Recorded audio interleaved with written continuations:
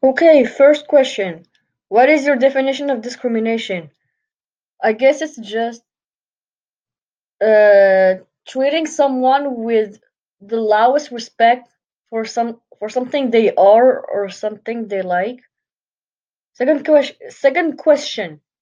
What did you learn from the two episodes we watched in class? Don't discriminate, I guess. Third question.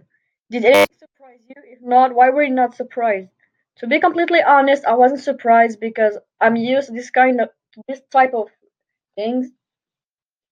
I usually see it a lot on the internet, usually for comedy purposes. So yeah, I'm not really surprised. Do you think it's possible for our society to eradicate discrimination? If yes, how can we do so? If no, why not? Personally, I don't think so because as long as bad people exist, there will be discrimination in any type of bad crap we wanna bash. I mean, if we just think about it, maybe maybe if there's bad things in our world, we will learn more and avoid mistakes.